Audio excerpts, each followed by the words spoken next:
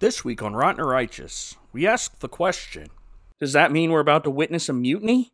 Will the Minotaur gore poor Lucy and maybe a few more because the storm made him sore and Eustace's snores and voted for Al Gore? I'm not sure, but they should find a shore before the Minotaur gores more.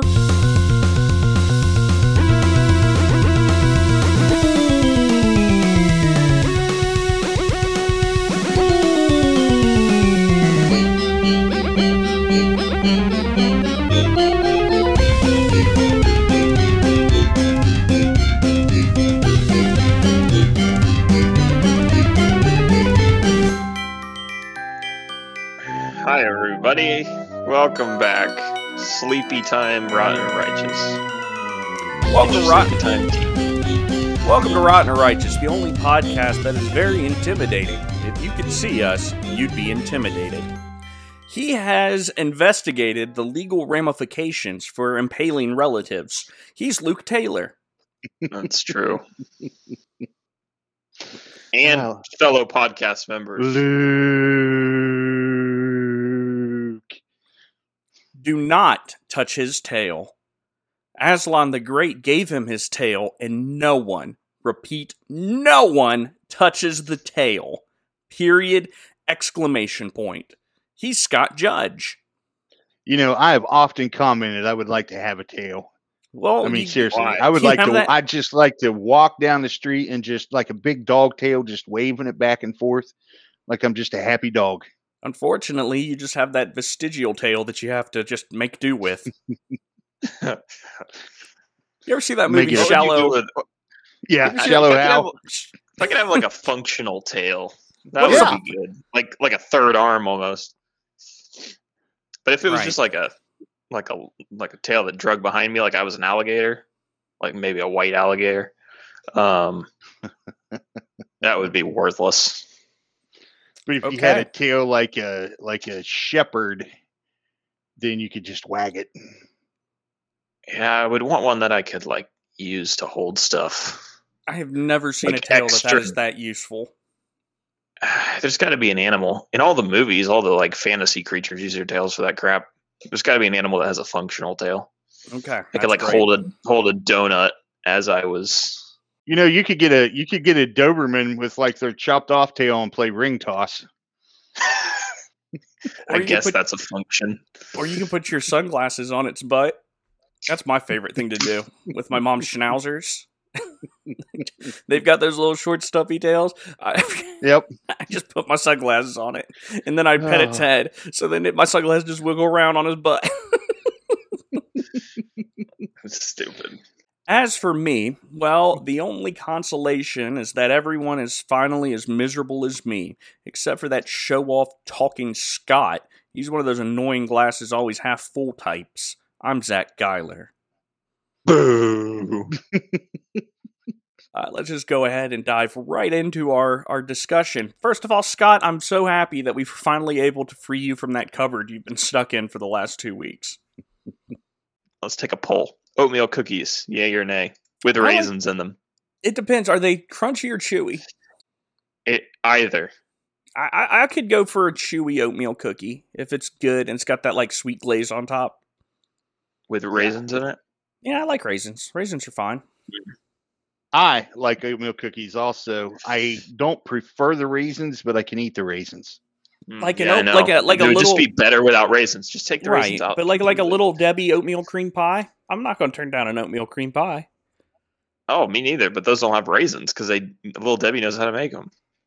Well, these ones that I ate that were out of the wrappers and in the bottom of this warehouse that I found had raisins all over them.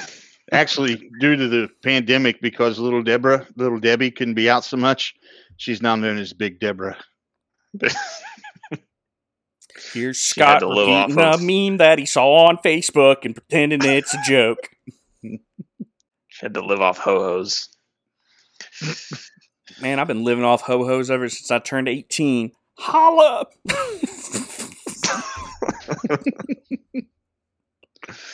Don't cut that out. I have no idea what that means. Just leave it in. All right, let's dive into our review. The last film in the Chronicles of Narnia. This one's called Voyage of the Dawn Treader. Ba-ba-da-ba-bow.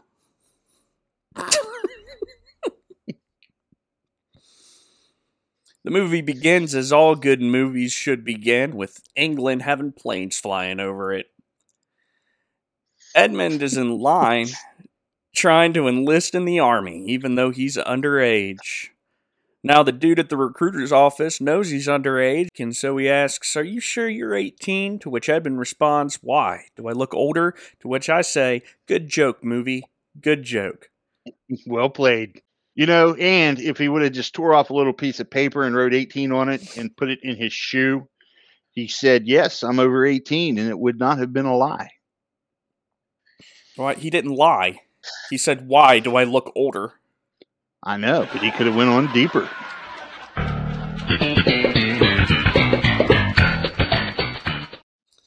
But then Lucy busts in and just humiliates Edmund.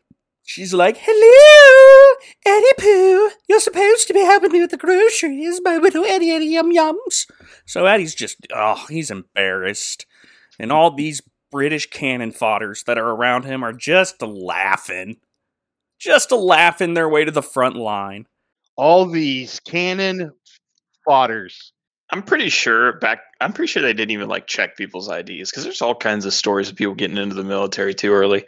I don't even know if they cared. Outside of the recruitment's office, Lucy, who the movie just wants us to believe that she just thinks she's so hideously ugly, like nausea-inducing horrendous, is envious of every single girl she sees. But the problem I have with this whole situation of Lucy and her perceived ugliness is, we've watched these movies 3 weeks in a row, back to back to back. Meaning, in the past 3 weeks, I have watched this girl grow up. And so, in my mind, all I'm seeing is, little snaggletooth Lucy running through the wardrobe into Narnia, opening up Mr. Tumnus's Coke bottles with her teeth. That's what I see. I want that sweet, innocent Lucy. I don't want her to be envious of girls. It's gross. Stop it. Lucy's envy is the least of the two youngest Pevensies' problems. Because World War II is still raging. It's still raging, guys. It's raging? I don't know how else to say it other than it's raging. And Lucy and Edmund had been sent from London yet again. Yes, Susan and Peter are off in the land of the free and the home of the brave, but Ed and Lulu are sent to relatives in North England. And no, they're not going to the professor's house from the first movie. The book tells us that he lost most of his fortune and lives in a smaller cottage in the times between these two films. But she and Edmund have to go to the Scrubs. And the scrubbiest of scrubs that has ever scrubbed is the Pevensies' cousin, the sociopathic Eustace Clarence Scrub. You're here for Eustace. His face. Feel bad for him. Oh. I mean, Lucy is 20 compared to Eustace's face. I do not feel bad for him at all. Because of the 3 children we see on screen, Eustace has had the most successful career in Hollywood.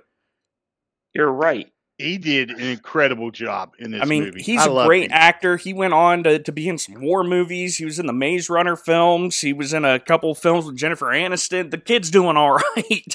Not feeling too bad for old Eyebrows MacGruber. See, ask his name. I already provided. Eyebrows MacGruber. Voyage of the Dawn Treader. Will Poulter. Otherwise known as Eyebrows MacGruber. His eyebrows are, very intense. He's not a bad-looking dude. He's just got some eyebrows. I have to go to the dentist at 10:30. Just FYI. I don't know what that means. What time is it? That would be in 1 hour 45. You can't show up a half hour late and then you're like, "Oh, by the way." Well, I can't change my dentist appointment. I believe you can.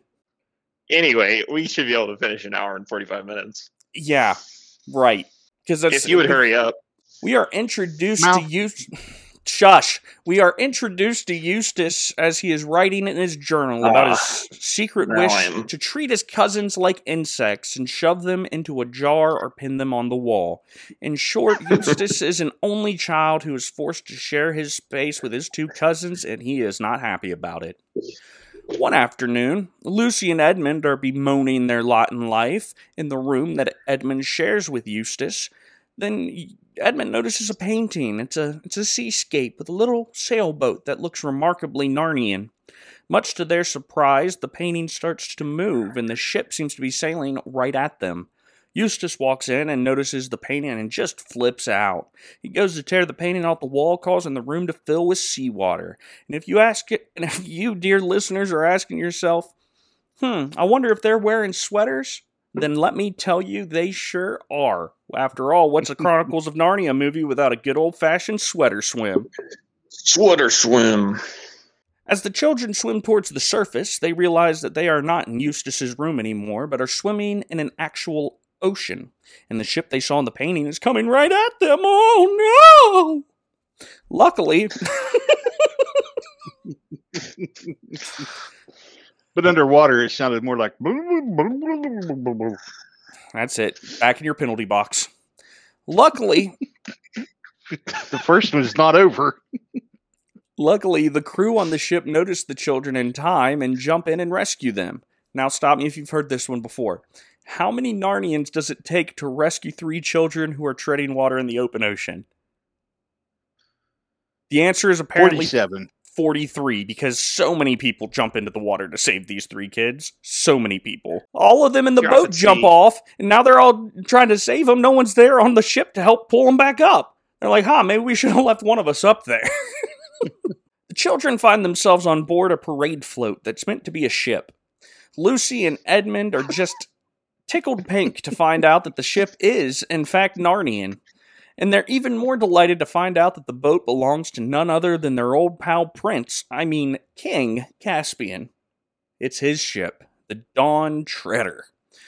Turns out, Narnia is completely at peace after only 3 years of Caspian's reign, so the king hopped on a boat because nothing else was happening, and they had a 3-movie deal to complete. Well, did anyone else think that this boat looked like that? The little the boat swing that they have at the county fair. Yeah, I've been on the one down at Kings Island actually. That's what I imagined. I knew this looked familiar, and I think I saw it in the Macy's Day Parade last year. Hey Scott, you want to ride on that boat swing? I sure do. Did you? Did you think this ship looked dopey? Like, if this was the greatest ship in your fleet, you would have been overrun by the evil enemy like years and years ago. I'm pretty sure I have a John boat that looked more intimidating than that ship. I've seen, I think they just stole it from the county fair. Little John boat with like a half horsepower outboard motor on it. Yeah, it was flaky. But I really didn't mind that much. I was like, all right. So they're all happy to be on Caspian's ship. Meanwhile, Eustace is just having a real tough time. Because a talking mouse named Reepicheep just almost kills him right away. And I kind of wish the rodent would have at this point in the movie. And then Eustace asks to whoever will listen, where am I? To which a Minotaur answers by saying, the fastest ship of the Narnian Navy. And then Eustace gets the vapors and passes out. To be fair, if I was in his shoes and I woke up not knowing where I'm at, right now I'm on a Mardi Gras floating through the ocean, and a Minotaur's like, sup, I'd probably pass out too. It was a lot. It's a big adjustment for such a quick period of time. Right. I was just trying to have a nice sweater swim in my bedroom, and then next thing I know, I got Minotaurs talking to me. Caspian brings Edmund and Lucy into his quarters. The king hands Lucy her dagger and magic healing drink. And we also see that Susan's bows and arrows are in there. Why does Caspian have Susan's bows and arrows in his bedroom? Don't ask. Then, to Edmund, he offers a chance to touch Peter's old sword. which I immediately was like, that's kind of a jerk move there, Caspian. He's like, hey, you want to touch your brother's sword? Can't have it, but you can look at it. And what does Edmund get for his troubles? His old flashlight from the last movie that he dropped, which, if you remember, the last line in Prince Caspian, the second movie, was, hey, can we go to Narnia so I can get my flashlight back? There you go, Edmund. You got it. Boom. All the big cliffhanger moment from the last movie is done. We can finally rest easy again. Now, Caspian is about to reveal his mission to the two Pevensies. But before he does, Lucy takes a moment to brush her hair behind her ear and ask Caspian if he's single. And I screamed at my TV, stop it! It's gross! Stop! This guy kissed she's like, Susan's gone. No, that's my point. The last time you saw him, he was making out with your sister. That's who you're going to go with? Well, I'm sorry. She's moving in now. But that's spoiled meat. Listen, I'm not going to go after a guy that my sister makes out with.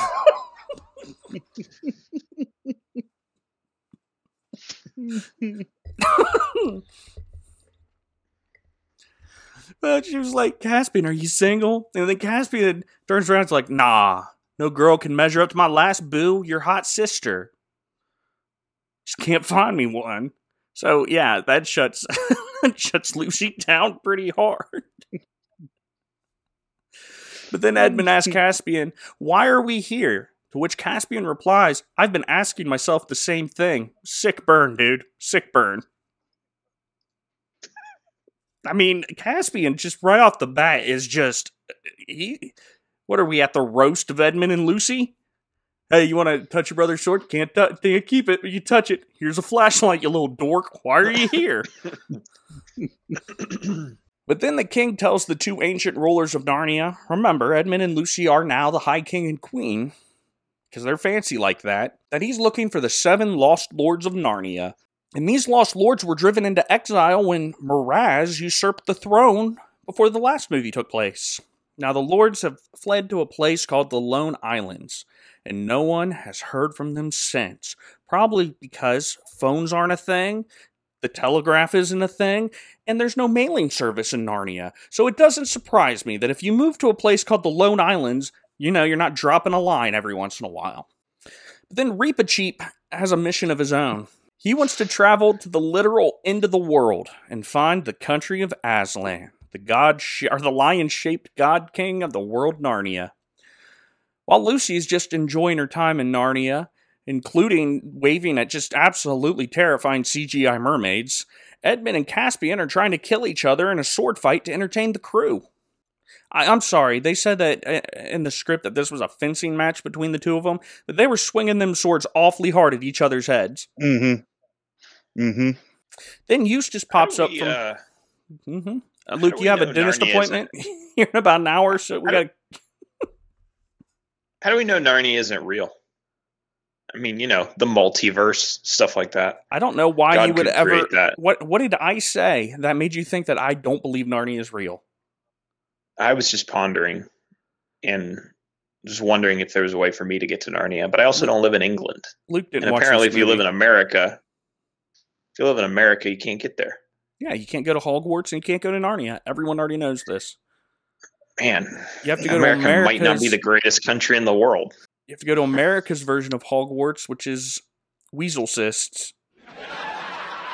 Weasel cysts.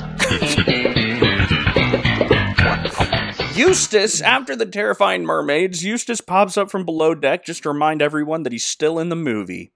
Eustace is just having an awful time still. He can't wait to get to land so he can find the British consulate and find his way home.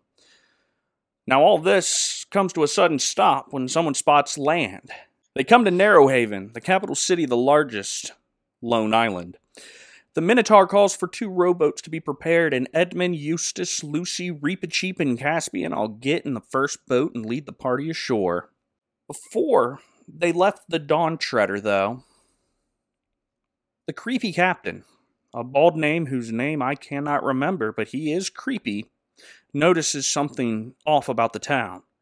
They aren't flying the Narnian flag, and Captain Creepy turns into Captain Obvious as he says, "That's suspicious." No. Which leads me to ponder... He's a little creepy. After meeting Captain Creepy, why does every Narnian film need a creepy guy? I mean, Mr. Tumnus in the first film was their token creepy guy. Then you had Mraz. I mean, he was a bad guy. He deserved to be creepy, but he was still creepy. And now we got Captain Creepy. I don't know. I watched VeggieTales a couple of times. There weren't even a guy in that movie. Have you ever lived somewhere where there wasn't a creepy guy? There's always a creepy guy. The suspicions that Captain Creepy posited are all but confirmed when they walk into the town and find it largely deserted. And inside an empty town hall, they find a ledger that recorded the purchase and sale of products. And what were those products, you asked? Slaves of the human persuasion. And then out of nowhere, red ropes fall from the ceiling as Cirque du slavers rappel to the ground and surround our heroes. I'll pause there because that was a good joke I wrote. I know it's lost on YouTube to uncultured swine, but Cirque du Soleil does a lot of tricks with cloth and stuff and acrobats spinning around and doing all these things. And I'm just saying that those slavers artistically rappelled down those ropes. You had one guy twirling his way down, another guy was climbing upside down to get there. The Cirque du Slavers rappel to the ground and surround our heroes, and the leader of the slavers, a man who looks eerily like a live version of Jafar from the film Aladdin, captures the useless Eustace and threatens to kill him if Caspian and Edmund refuse to surrender. With that, Lucy, Eustace, Edmund, and Caspian are enslaved and thrown into a dungeon. In the dungeon, they find an old man with a long gray beard, and at first I'm thinking that Santa has made a cameo in this movie just like in the first. However, I'm sadly mistaken. This ain't Santa, just an old bearded guy. Ho, ho, ho. No. Ho, ho, ho. It turns out that the unkempt older prisoner is Lord Byrne, the first of 7 lost lords who had been held prisoner for years. After staring at Caspian's face for an uncomfortably long time, Byrne recognizes the resemblance to Caspian's father, and realizes that he is being detained with the King of Narnia. And this prompts the old prisoner to spill the tea about Narrowhaven. Turns out that pretty much everyone has been enslaved, and those who don't get sold are given as a sacrifice to an evil fart cloud that rolls over the ocean. I missed that. I knew the sacrifice. I didn't realize it was for a fart cloud. I don't know what else to say. It's a green cloud of mist. That's a fart cloud.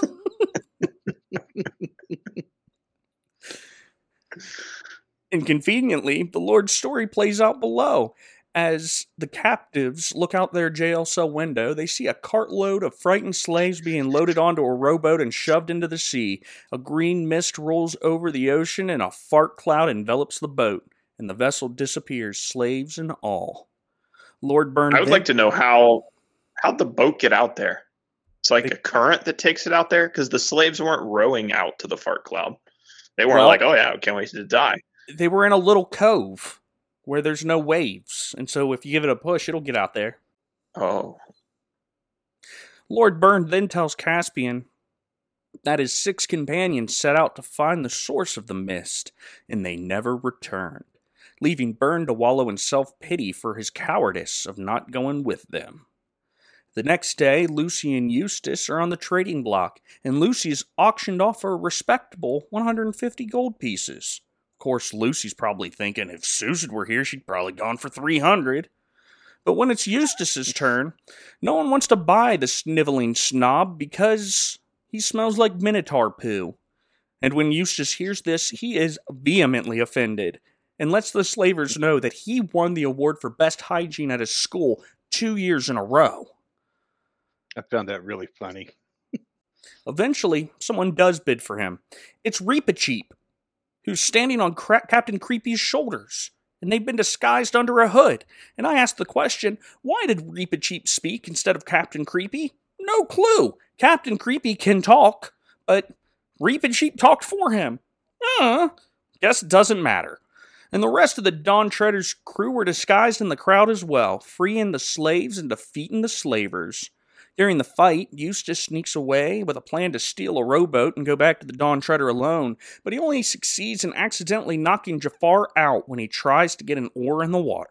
Back in Narrowhaven, a distraught man named Rents is looking for his wife, Helene, who was in the longboat that was eaten by the fart earlier. Caspian welcomes the man aboard the Dawn Treader. But before Rents leaves, he turns to his daughter, Gale, and tells the young girl to stay with her aunt. On shore, Lord Burns gives Caspian a crusty sword that's just encrusted in years of salt deposits, and he tells Caspian that the sword was one of 7 that Aslan gave to the 7 lords, and Caspian is like, I really don't want this crusty sword. Here, Edmund, you can put this crusty sword next to your flashlight, you big nerd, and he hands him that sword. Back on the Dawn Treader, Eustace is writing in his diary about his experiences in Narnia and how he still doesn't believe it's real, and how Edmund is spending all his time trying to decrust the crusty sword. A seagull lands in front of him, and Eustace asks the bird if he knows where he could find some food, and the crew sees Eustace talking to this bird, and they all laugh at him. Oh boy, what an idiot. Everyone knows that in Narnia, mice, horses, beavers, badgers, hedgehogs, wolves, foxes, bears, and other animals talk, but birds can't talk, you moron. Oh!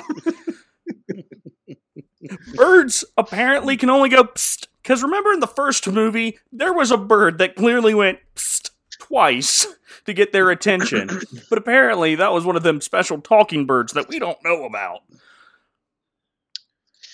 That was back in the day when people believed. Now they were faithless and they had turned into animals. And the seagulls, of all people, had abandoned their human-like nature. I mean, if anyone was going to abandon... Back when they believed, back in that faithful time when the White Witch has turned the world into an eternal long winter. They still believed. They still had hope, but now... No, they didn't. They literally did not have hope because Christmas never came. That seagull, faithless, worthless. You telling me that was an agnostic seagull? I mean, wouldn't seagulls be agnostic if they could be? I've never once met a believing seagull. Ever. That's because they don't exist. There. Have you ever met a believing minotaur? Yeah, 7.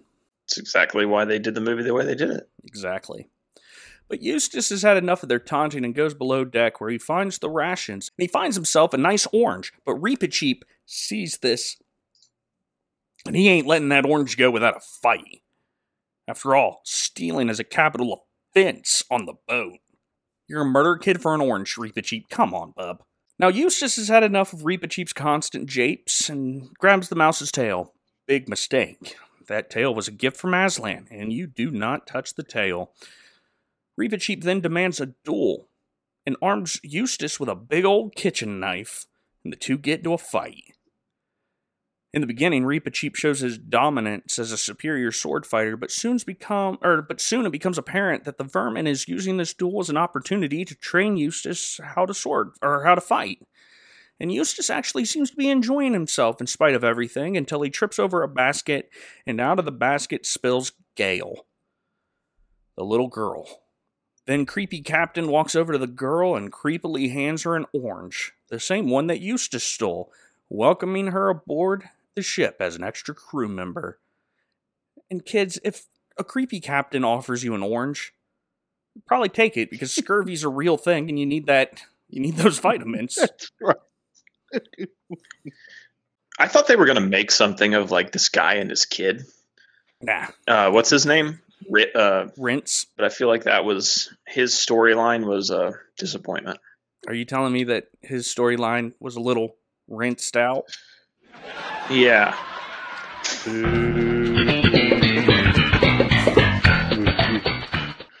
That night, the Dawn Treader puts ashore on another island. And then they take that shore and put it back on the island they got it from.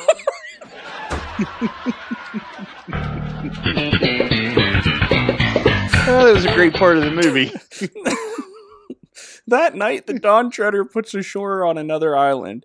This one they assume is uninhabited because there are no towns or businesses in sight, and they decide to spend the night sleeping on the beach. That evening, when everybody is out, disembodied voices can be heard whispering. And the only thing that these voices are leaving behind are giant footprints in the sand. And they notice Lucy, who fell asleep reading a book and decided to abduct her. An invisible hand carries Lucy inland, where they try to intimidate her by telling the girl that if she could see them, she would be very intimidated. And the whole scene turns into a Monty Python sketch right in front of our faces. The voices tell Lucy that they need her to sneak into the oppressor's mansion, which is an invisible house on the island, and find a spell book. And if she finds that spell book and finds the incantation inside of it and says it, then the voices will be visible again. They warn her, careful of the oppressor, because the oppressor can be very oppressive. Lucy asks the voices, why can't they do it themselves? Is this in the book? I have no idea. I didn't get to read it in time. Oh. Lucy asks the voices why they can't do it themselves. Why can't they go in there and read their little spell? To which the voices respond that they can't read, or write for that matter, or add. And with that, Lucy reluctantly agrees. Back on the beach, Caspian awakes to find Lucy missing, and the king wakes up Edmund and the rest of the crew, and they go searching for their missing queen. Inside the mansion, Lucy finds a spell book. And inside the book, she finds all sorts of neat spells. One spell she decides to try out, and she makes snow fall all over the mansion's library. And boy, is she just amazed at this. And you can tell she's amazed because she just stands there with her stupid mouth agape for like 15 minutes. And I'm like, calm down, Lucy. You're acting like you've never seen snow before, and you didn't just fight a war 2 movies ago to get rid of magical snow. Why are you so happy to see this? Another spell catches her attention. This one will make her look like Susan, or in other words, beautiful. Suddenly, Lucy hears Aslan's voice calling her name. It sounds like Aslan doesn't want her to mess with that spell, but Lucy's like, shut your mouth, you big cat. I can do what I want. She tears out the spell and puts it in her pocket for later. Finally, Lucy finds the spell to turn things visible and says it. Just in time, too, because outside the mansion, the voices have captured Caspian, Edmund, and the rest of the crew. And then they turn visible. Turns out that these aren't terrifying, intimidating monsters, but short creatures that hop around on one big foot. And they're called Dufflepuds, which I imagine if I said as a kid, I'd get my mouth washed out. Luke, why don't you mention that to your mom? Dufflepud. Dufflepud. See how she reacts. Yeah. Diane, you're a Dufflepud. I just can't imagine. I mean, I was trying to think of like some kind of spiritual application for this, or whether or not it was like actually in the book. And I just felt like this whole scene was like, why? Not everything has to have a spiritual application. Sometimes it's like, it reminded me of the trolls in The Hobbit. Like the troll scene where Bilbo's trying to keep the trolls talking and the sun comes up and they get turned to stone. Like, I think it was just like a fun little fantasy scene. And before you ask, The Hobbit came out in the 30s and this book didn't come out into the 50s. I mean, maybe. I feel like the trolls are kind of like, I mean, they're a decent part of the story that's written in well. I honestly thought this was a pretty funny moment. I enjoyed this. I chuckled at a few things. The intimidating thing. If you could see us, we'd be really intimidating. That was pretty funny to me. That made me chuckle. Yeah, I agree. I mean, it was comedic humor, but I kind of feel like it was just like a filler scene. Yeah, but at the same time, this movie is only an hour and 44 minutes long, so I'm going to let it go. Because it's 45 minutes shorter than the other 2 movies. You can have a little funny filler scene if your movie isn't over 2 hours long. Inside the mansion, Lucy meets a man by the name of Coriakin, who is the keeper of the island. Now, Coriakin looks like a British version of Larry the Cable Guy. So I guess that would make him Larold the Lorry Lad. Get her done. Instead of get her done, his catchphrase would be Bob's your uncle. Bob's your uncle. There you go. So Larold the Lorry Lad leads Lucy outside, and she introduces him to Caspian and the rest. And Larold apologizes about the Dufflepuds, and says that he turned them invisible to protect them from evil, or the force behind the green fart cloud. And he disperses the Dufflepuds by tossing pocket lint at them and turning them invisible again. And as he does this, one of the Dufflepuds says, "You're so oppressive." And Larold responds, "I've not oppressed you." To which they respond, "But you could have if you wanted." Larold then shows off this awesome animated and interactive map of the uncharted eastern part of the ocean. And he tells Caspian, Edmund, Lucy, and Eustace that they need to make their way to Aslan's table, which broke in the first movie, but apparently this is a different table that Aslan owns. Aslan is a lion with 2 tables. Oh, and to get there, all they need to do is follow a blue star, so there was really no point in his fancy map, was there?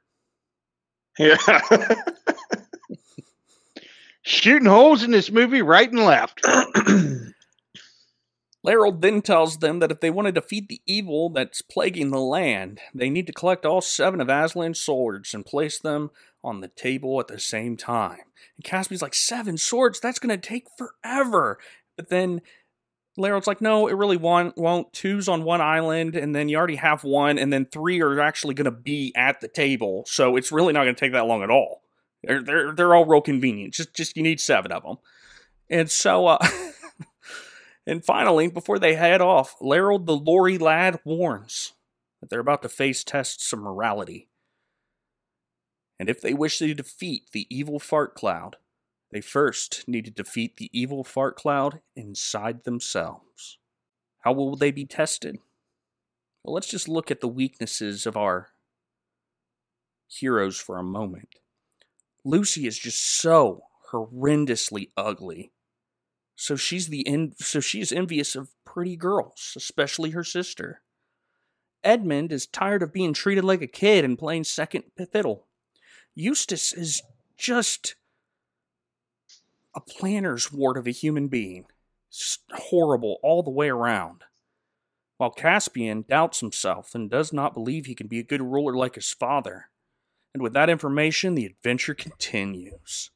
The Dawn Treaders set sail. This time, they sail straight into a massive thunderstorm. For 2 weeks, the crew is rocked and rolled, I assume, by the massive squall. Everyone soon becomes miserable. Well, everyone except for Reepicheep, who is annoyingly optimistic. Even Captain Creepy wants to give up, but Caspian refuses on account that there's a father and daughter on board who would love to see their wife/mother again, and Luke said there wasn't a point to them being in this movie. But Captain Creepy warns the king that storms like these make crews do some terrible things. Does that mean we're about to witness a mutiny? Will the Minotaur gore poor Lucy and maybe a few more because the storm made them sore and Eustace's snores and voted for Al Gore? I'm not sure, but they should find a shore before the Minotaur gores more.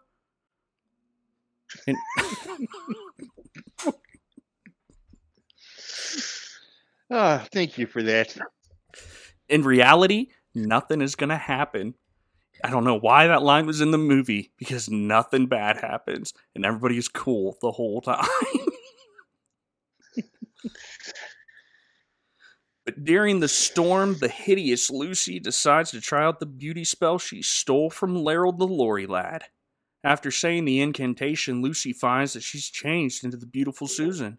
Then she's teleported off of the storm-tossed ship into a bright, sunny lawn. There she sees her brothers, Edmund and Peter, and the 3 of them are asked to pose for a picture. But Lucy Susan asks where Lucy is at, only to find out that Lucy had never been born. And the brothers are clueless when she brings up Narnia. And Lucy wakes up screaming and finds Aslan standing beside her, and he scolds her for not realizing that she's beautiful and powerful in her own way. He also tells Lucy that if Lucy wasn't Lucy, then Narnia would have never been saved from the White Witch, because Lucy discovered Narnia after all.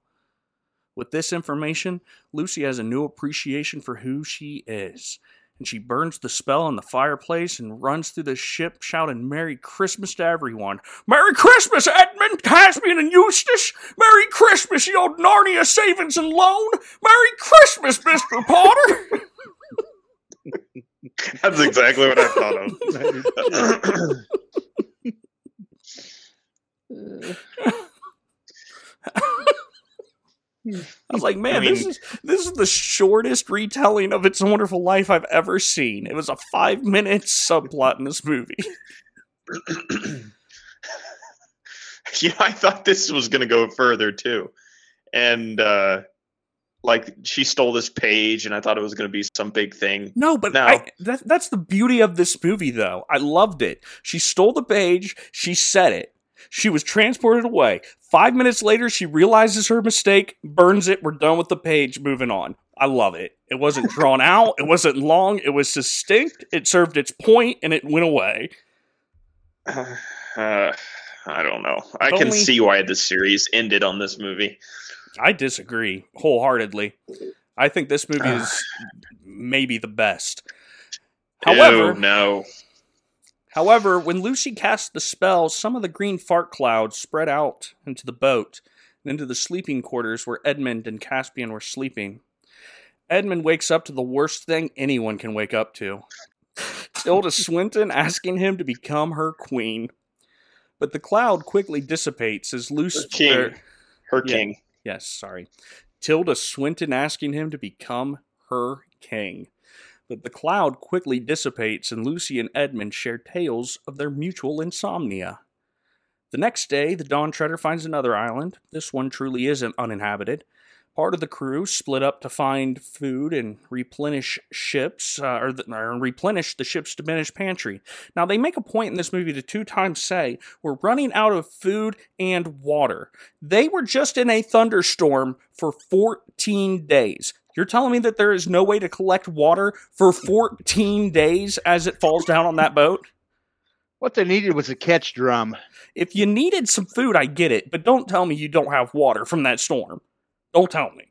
That's dumb. When you only have rum bottles, the top of them is like real narrow, so you can't catch water very well in them, and your barrels just don't do a very good job. It's dumb. The next day, the Dawn Treader, instead of maybe pumping the water off, because you see them like bailing water out of there, maybe instead of pumping it out of the ship, I don't know, save a bucket or two. Throw a bucket or two in your water supply for tossing it overboard. There, you weird little fawn. The next day, the Dawn Treader finds another island. This one is truly uninhabited. Part of the crew splits up to find food to replenish the ship's diminished pantry, and Edmund and Lucy and Caspian decides that while the crew is engaged in back-breaking labor, they're just going to go have a nice time splunking. At the bottom of a cave, they find a pool of water with a golden statue of a man at the bottom. Edmund, who hasn't forgotten his days as the lead investigator of the Narnian Archaeological Forensic Investigative Agency, puts his detective training to good use by poking the statue with a stick. And yes, that's a callback to last episode. Boom. Anywho, he pokes it with a stick. Surprisingly, the branch turns to gold in his hand. Then they realize that the statue's actually one of the 7 lost lords who must have fell in the pool and became gold himself. They see his sword, unchanged by the water. But Edmund is too preoccupied with the knowledge that whatever is dipped in the water is turned to gold. They see the sword unchanged by the water, but Edmund is too preoccupied with the knowledge that whatever is dipped in the water is turned to gold. I'm not going to lie. If I was there, and Edmund was all kneeled up against the side of this water, and they know that if they fell into it, they turned to gold, I would have crept up behind him and just gave him a little shove and then pulled him back, said, "Save your life!" I would have done that. I would have done that to anyone. That was a perfect wasted opportunity there, Caspian. Caspian. But then Edmund picks up a seashell and dips it quickly in the water and drops it on the dry sand, and it turns to precious metal in front of his eyes. And Edmund picks up the shell and just stares at it for a while. Lucy eventually asks Edmund what's he staring at, to which Edmund should have replied, "It's a golden seashell. What does it look like?" "That's what I'm staring at." "What do you mean, what am I staring at?" "You just saw me do it. You just saw me put it in the water and pull out. You knew it was a seashell on the... I wish you were Susan." He's staring at it with lustful intent. Of course he is. Edmund sees himself having all the riches that he deserves as a king, and this pool can give it to him. Meanwhile, Caspian sees it as a resource that belongs to him as the king of Narnia, and he'll not let Edmund take 1 cent out of his Narnian kingdom. And the two start to argue, and only Lucy telling them to just shut up. stops the duo from murdering each other. Once they are snapped out of their greedy trances, the two are cool with each other and just skip on out of the cave. It's all good. While that's going on, Eustace goes off to explore on his own and falls into a crevice that is filled with gold, silver, and other treasures. He immediately cheers up, thinking that something good is finally happening to him on this trip, and he begins to scoop up as much treasure as he can carry. He stops a moment when he notices a skeleton wearing a golden armband, and he thinks about it. But he's like, nah, Holmes, forget it. I'm going to get that bling. And he puts the armband on. Back on the shore, the boats are being loaded up with the bit of food the crew could find. And that's when Eustace's absence is noted. Caspian and Edmund go together to hunt down the stray cousin. While they don't find the missing boy, they do find his charred clothes and a diary. So now it seems we're on the hunt for a burnt naked guy. But before they can start to look, two of them notice that the skeleton happens to be one of the lost lords, and they pick up his sword. Then out of nowhere, a big old dragon comes swooping down into the air, and everyone's scared for a little bit, until the dragon picks up Edmund and carries him high into the air. And the dragon apparently had time to burn across the island the words, "I am Eustace." So now everyone's like, hey guys, I think this dragon, I think he might be Eustace. Turns out that the treasure Eustace was going through was cursed. It belonged to a dragon, and everyone knows the dragon's treasure's cursed, unless you were an idiot that was born on Earth, Eustace. Smaug's treasure wasn't cursed. I don't care about Smaug. We're in Narnia right now. Bilbo just picked that thing up and picked up the Arkenstone, walked right out of the cave.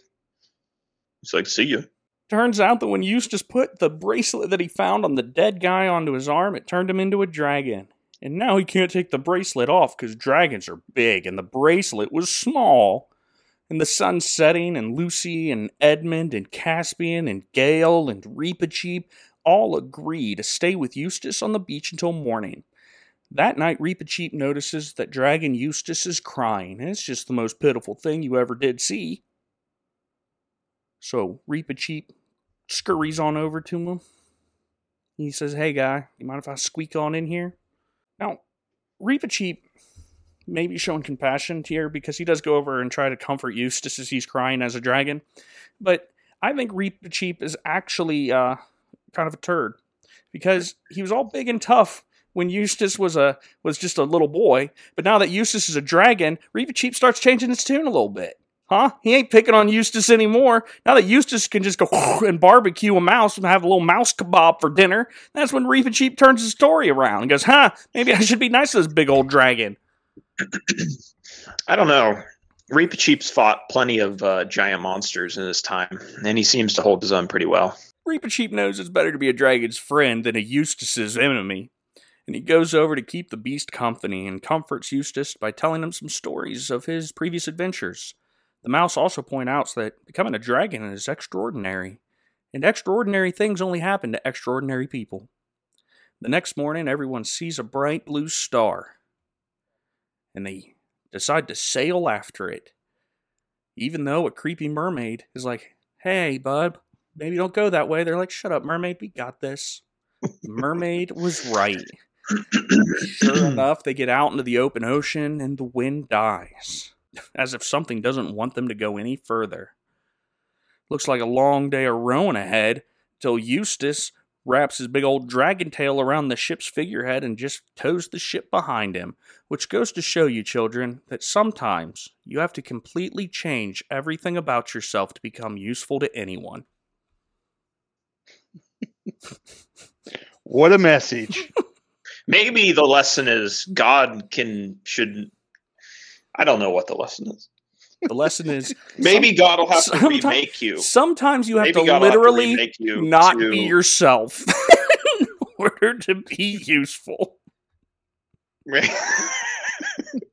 God has to make you into what he wants, and if he has to make you into a dragon, then that's what has to happen. Nah, that's not. If God made me into a dragon, I don't really feel like I would be that disappointed. I mean, I probably would because I'm not used to being a dragon. I like being a Zac. Being a Zac's been pretty sweet.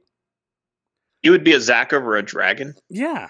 Because think about it. Everybody wants to kill a dragon. Nobody wants to kill a Zac. I mean, yeah, some people probably do, but I wouldn't be so sure. Nobody wants to kill a Zach. I can name you 6 right now. That night, the Dawn Treader lands at another island. The island where Aslan's table is always spread. There, the crew finds... The island of misfit toys. The island of Ramondu is actually the name. But there, the crew finds 3 more of the Lost Lords tangled up in thorns at the end of the table. They're not dead, but they are cursed. But they're not worried about those guys. They can be alive and curse all they want. They just want their swords. They got 6 of them now. 6 swords. And they lay them all on the table and they all turn blue, but they still need 1 more. Then the blue star appears to them and takes the form of a young woman named Liliandil. And when Caspian remarks that she's beautiful, Liliandil remarks, "I can change my form if it would make you more comfortable." To which Edmund and Caspian both shout, "No." And I laughed at this pretty hard. This was a good joke. I did too. Then she encourages them to eat freely of the fruit of Aslan's table and assures them that the 3 lords are not dead, but only under a sleeping spell. Because when they were there, they were half mad and tried to kill each other. Basically, she says, if you act like a jerk at Aslan's table, you're going to get cursed. Matter of fact, that's the motto of Aslan's Table Restaurant. Come on over, Aslan's Table. It's got the best spread in town, but if you act like a jerk, you're going to get cursed. And then Liam Neeson Lion comes out and is like, I guarantee it. Liliandil then tells them that they need to sail to 1 more island, the Dark Island, home of the evil fart cloud and of every man's nightmare. Which is odd, because I expected there to be like a gaggle of mother-in-laws on that island, but there wasn't one. So I'm not sure where she got the every man's nightmare nonsense from. I love you, Kiki. Then the star tells them that they need to sail to the island and find a very bearded man doing his best Gandalf impression. This man is the last lost final lord, and he's got the last sword, and he's just crazy as a lark. Now this island is going to be their greatest test, for the island will make any man's nightmare take real form. And Lucy and Gale are like, thank goodness we're women. We don't have to worry about this. So they go on a trip in their little pirate ship, going through the fart into the dark. They gotta find a lord who is out of his gourd and find the last Aslan sword. As they sail, Caspian gives his sword that once belonged to Peter to Edmund, because Edmund put his sword on Aslan's table. Reepicheep, riding atop the dragon Eustace's head, struggles to give Eustace a pep talk, being like, hey, Eustace, stop being such a sissy. We gotta go fight. Or, don't turn around. No, go back towards Fart Cloud Island. And Eustace is like, okay. As the Dawn Treader approaches the Dark Island, the evil fart reaches out to it. Though the men do their best to ignore it, Rince sees a vision of his missing wife. Captain Creepy sees a thick fog that robs him of his sight. Caspian sees a vision of his father, Caspian the Ninth, telling him that he's just terrible as a king. And Edmund sees the least tempting temptation of all. Tilda Swinton promising to make him a man. Gross.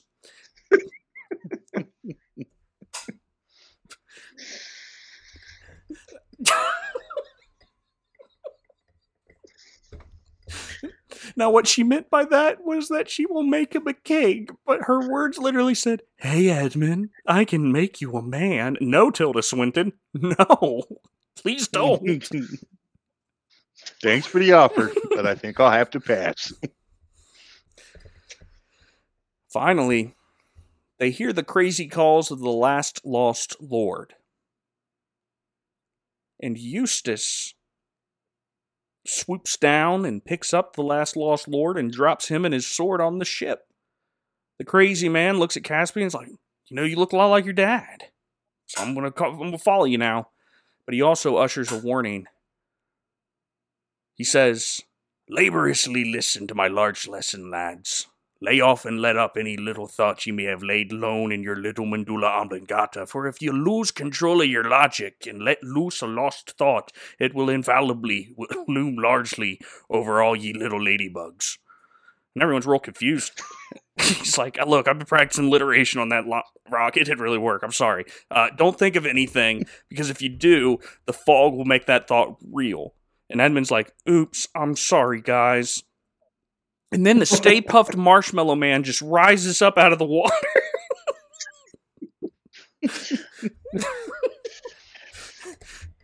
The only way they can destroy it is by crossing the beams, Scott. They have to cross the beams to destroy the Stay Puft Marshmallow Man. Luke, you don't get that joke because it was from Ghostbusters, and I know anything with ghosts in it you weren't allowed to watch as a child. I wasn't allowed to watch that. The language was too bad.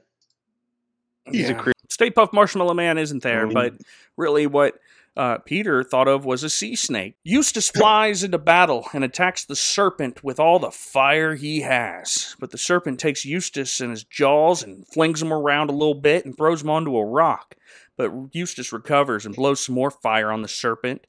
And then the crazy guy they just picked up decides to throw the sword of Aslan at the snake, but he misses completely and just right into Eustace's shoulder. So Eustace is like, oh, why? Why'd you do that? Rawr! And he flaps away.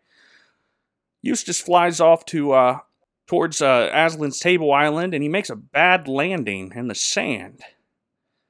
Meanwhile, the sea serpent wraps itself around the Dawn Treader, threatening to crush her. And Edmund and Caspian work real hard to steer the Dawn Treader towards the rocks in order to ram the serpent off of the boat. Then Edmund gets up there with his little flashlight and sword, and he challenges the serpent. And Caspian is still struggling with the wheel. All they need to do is smash this little snake, this little sneaky snake, right against the rock. And they'll win. Dragon Eustace wakes up on a sandbar, and Aslan's there. And Aslan's like, rawr, and he burns off Eustace's dragon skin. Eustace wakes up, finding himself back in his old Eustace form, with the seventh sword nearby. And he takes it in his hand, and he realizes that he's on the island with Aslan's table on it.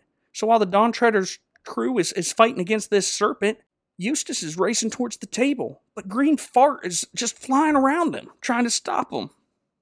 And then Eustace is like, nah, whoever smelt it, dealt it. And he's just ching, ching, ching, cutting that fart all up. Now Edmund is back fighting against the snake, and it looks like the end for Eddie, because the snake is bearing down on him. And then suddenly Peter's sword turns blue, and he realizes that the sword has power in it, has the power of Aslan deep down inside. And so he stabs the serpent with it, and he tells the White Witch who showed up to be like, hey, I'm Tilda Swinton. Maybe don't stab my snake and I'll make you the king. He's like, seriously, Tilda, go away. You're not a temptation. Go away. You're scary looking. He's clearly tempted by the Tilda. Nobody was tempted by the Tilda. You don't lie, you were. I was not. I'm sorry. There's nothing tempting about Tilda Swinton. So the serpent's dead. Tilda goes away.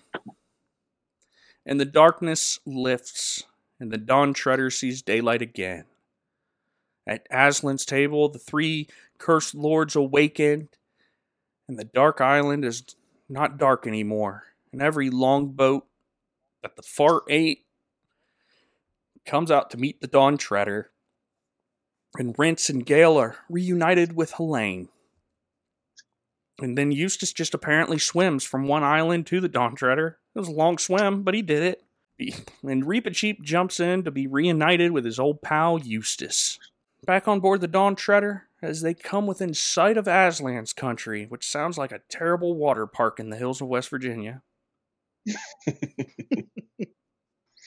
You should make that. Establish it in Kentucky. Caspian, Lucy, Edmund, and Eustace and Reepicheep set out alone in the longboat to Aslan's shore because the rest of the crew, they don't want to meet Aslan. It's like, hey, I'd like to meet this guy too. No. It's just us. And Aslan's, I'll be honest, Aslan's shore is not that impressive. It's just like a like a sandbar that's surrounded with a bunch of white flowers, and there's just a wave that never crests. But Aslan joins them there and informs them that their journey's at an end. And Caspian asks Aslan if his dad's in Aslan's country. And Aslan goes, I can't tell you that. Secret. You can go check it out for yourself, but you'll never be able to come back. And Caspian's like, yeah, I better go be a king then. Then Reepicheep is like, well, hold on just a second. I'm a little mouse guy. I ain't got nothing for me back there. The only thing that I got going for me is my tail. Can I go to Aslan's country? And then Aslan's like, I mean, we just hired an exterminator to get rid of our last infestation. No, Aslan's like, come on in, you little mouse. So, I cried at this.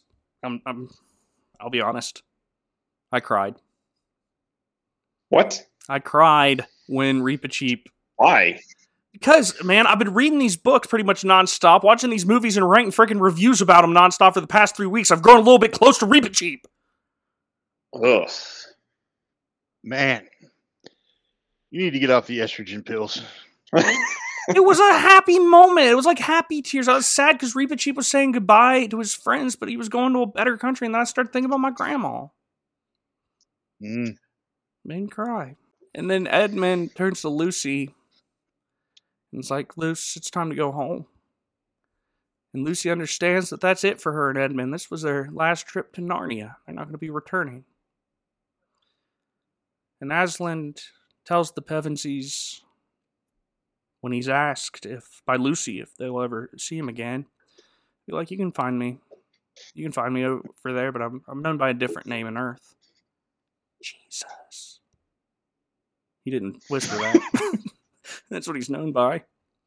He's like, but you had to learn about me here in Narnia so you could get to know me better out there. I'm like, And then Eustace is assured that, his time in Narnia isn't over. He might be needed for one or two more adventures in the future. Then Aslan sends Lucy and Edmund and Eustace back to Earth, back the way they came, and they find themselves back in the room in Eustace's house. And Eustace hangs the falling painting back on the wall, and in it the Dawn Treader is sailing away from them. And the film ends with Eustace's last diary record, about how in the days that followed the children spoke often of Narnia, and when the Pevensies leave, as they had to leave once the war ended, Eustace missed them.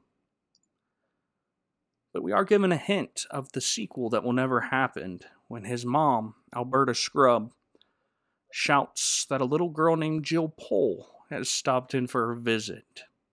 And for those literate fans out there, you'll know that Eustace and Jill Pole are the stars of the next book, The Silver Chair. The end. So here at Rotten or Righteous, we use the SEP scale, or the Stinky Snake scale. 4 categories: scriptural accuracy, we look at entertainment value, we look at parental control, and we look at should you watch it. And then we give things ratings. But first, I do want to talk about just a minute, as we did the previous 2 Narnia films, did you see any Christian parallels in this movie? They were harder to see in this movie. That may have been because I was paying less attention. That and you didn't have your glasses on. It's true. I saw the only one I really saw was in Eustace, being changed into something he didn't want to be to complete God's work, and then him trying to change himself back, and he couldn't because God had to do it. I mean, Aslan had to do it. And but other than that, I mean, obviously, like Dark Island and Sin, but the fart cloud. The fart cloud. When you sin, you just are basically giving into the fart cloud. Those are the only ones I saw. I mean, there was that whole thing about, realizing that you should use the gifts that God gave you and not envy what someone else has, that you could still be powerful in your own right, which Lucy learns.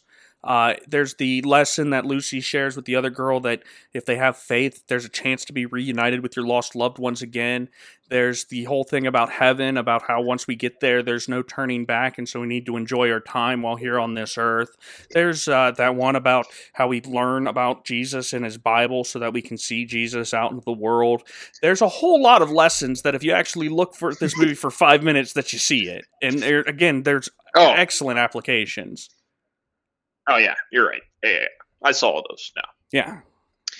Liar. I'll be honest. You didn't even watch this movie. I'll be honest. I didn't watch the movie. No, the only movie I have not watched is Elevator, or whatever that was called. Yes. It's called Elevator. Yeah.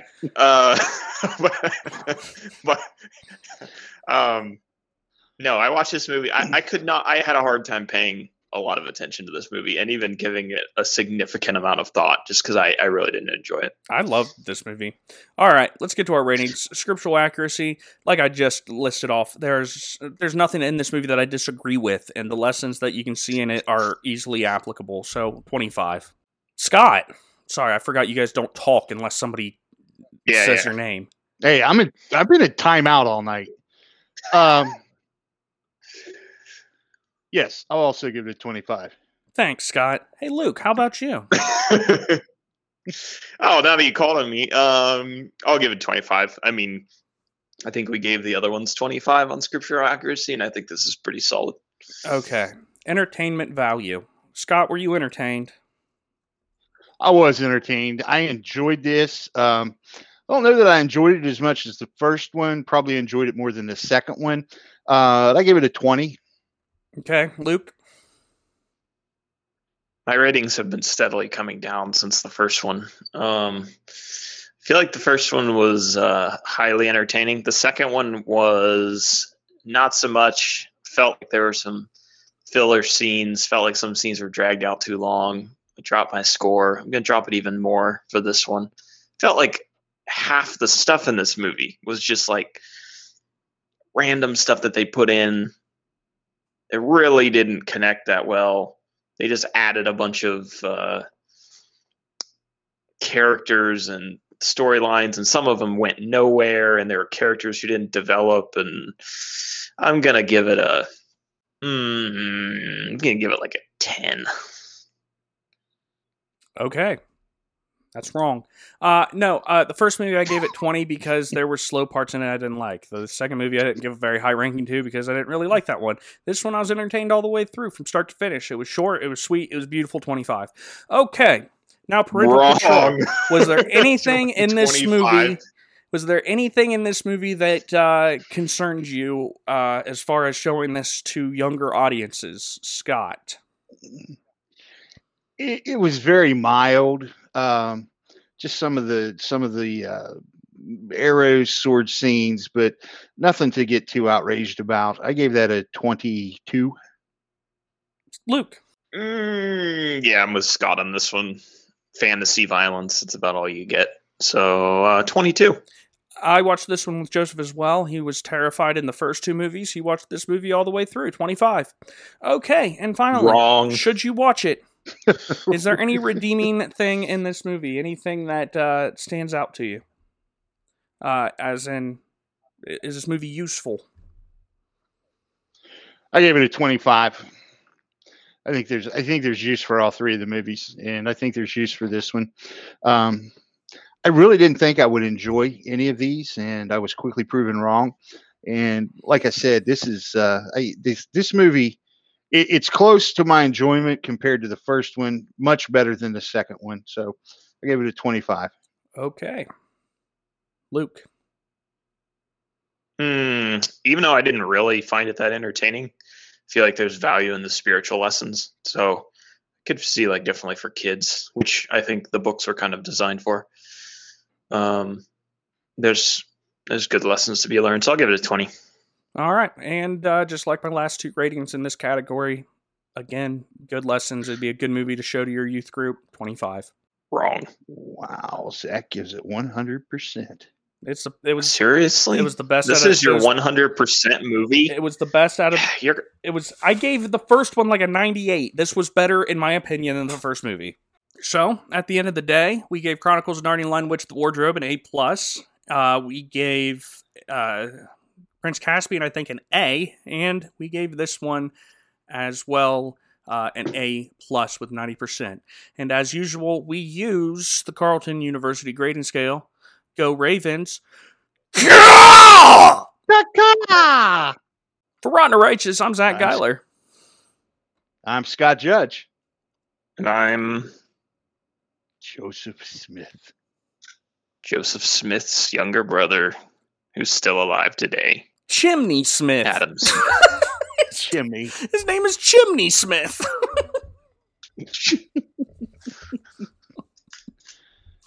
All right, before we go, hey, Scott. Yeah, Zach. You know what the best thing about Switzerland is? I don't know, Zach. I don't know either, but their flag's a big plus. Yes, it is. Good night, everybody. Oh, shoot.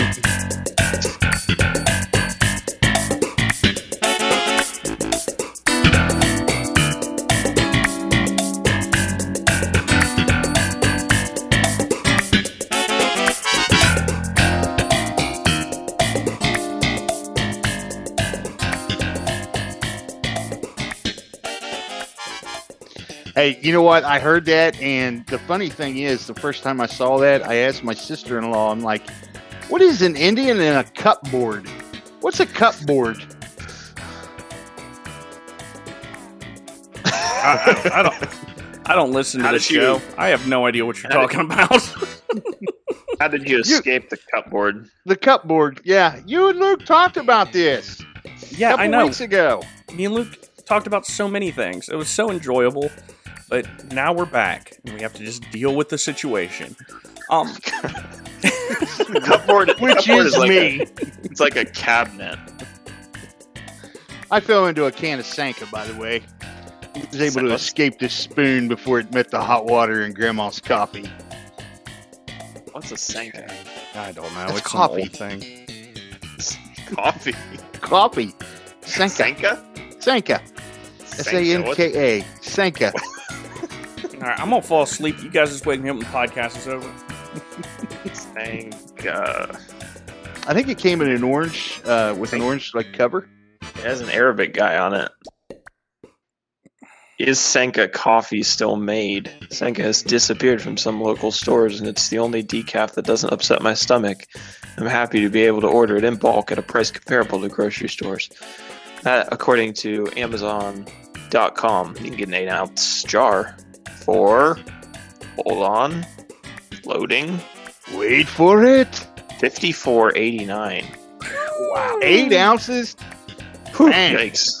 Grandma and Pat must have been drinking the expensive stuff. No, that was back in the 50s. Now they have to clear customs and take all the nuclear waste out of it in order to sell it in stores. That's why it's so expensive. You can make oatmeal cookies out of it. They were drinking ground manure patties. That's what they were drinking. That's what Sanka used to be. And then people discovered it wasn't coffee they were drinking.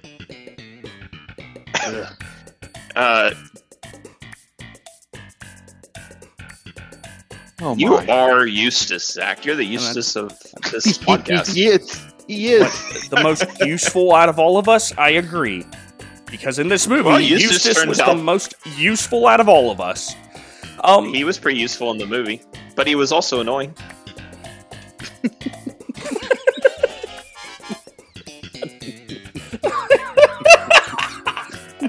That right there needs to be the motto of this show from now on. We're pretty useful at the end, but we're also annoying. I mean, really, is there anything else to say about us?